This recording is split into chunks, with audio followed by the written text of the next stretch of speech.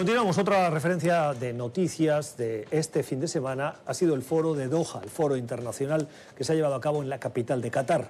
Saben que NTN 24, ayer hicimos el programa desde Doha, hoy ya les hablamos desde Washington, pero hacíamos el programa desde allí y estuvimos cubriendo esos debates, esos seminarios en los que NTN 24 fue medio invitado. Participaron 250 oradores, más de 4.000 participantes, y se abordaron cuestiones que hoy afectan al planeta: el cambio climático, la pobreza, la ocupación de tierras, problemas estos que América Latina los conoce bien porque también le afectan y de una manera importante.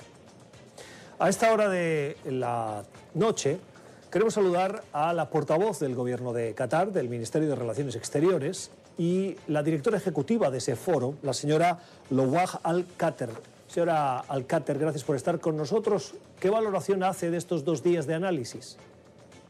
Muchísimas gracias por la invitación. En realidad estamos complacidos de tenerlos aquí en Doha para asistir al foro de Doha. Esta fue la 19ª edición del foro y el tema del foro fue la reinvención del gobierno en un mundo multipolar. Tuvimos cerca de 4.000 participantes, así como 300 portavoces y unos 30 acuerdos que firmamos en este foro. Tuvimos líderes de Latinoamérica, tuvimos muchos ministros, oficiales, periodistas, académicos, y cubrimos una variedad de temas, desde el cambio climático hasta asuntos de género, desarrollo económico, temas del Oriente Medio, así como asuntos internacionales, incluyendo Latinoamérica.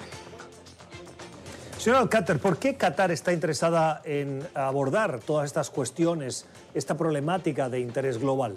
En realidad esto es parte de la visión de Qatar, una visión que comenzó con Su Alteza Real, el Padre Miri, y continuó con Su Alteza Real, Yertemin Benjamin.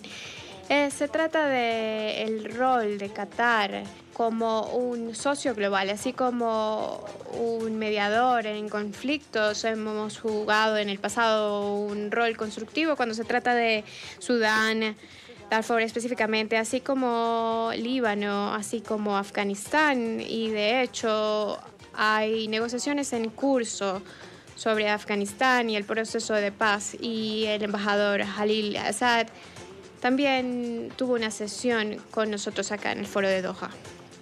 En este lado del mundo, en América Latina, el foro de Doha le puede quedar un poquito lejos, pero hemos visto que este año ustedes han tenido representaciones de El Salvador, con el presidente Bukele, el vicepresidente de Ecuador, el señor Otto Sonnenholzner, o delegaciones de Nicaragua o de Paraguay, por citar las que vimos en nuestra participación.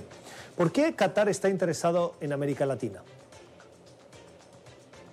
Bueno, la juventud es una de las cosas y uno de los factores comunes entre Qatar y algunos de los países que usted menciona. Al final del día estamos hablando de un presidente y un vicepresidente que participaron con nosotros. Ambos están en sus 30 y asimismo tenemos un liderazgo juvenil. Creo que esta es una tierra bastante prometedora. De hecho, para Qatar, Latinoamérica se ha convertido en un lugar más importante y relevante debido a 2 factores. Uno es la Copa del Mundo.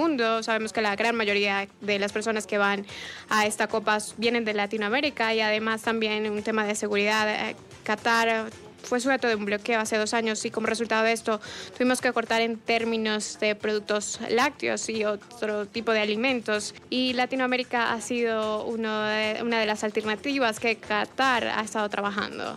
Es la señora Lowaj Al-Qater, es la portavoz del Ministerio de Relaciones Exteriores del Gobierno de Qatar y directora ejecutiva del Foro de Doha. Señora Al-Qater, gracias, feliz noche.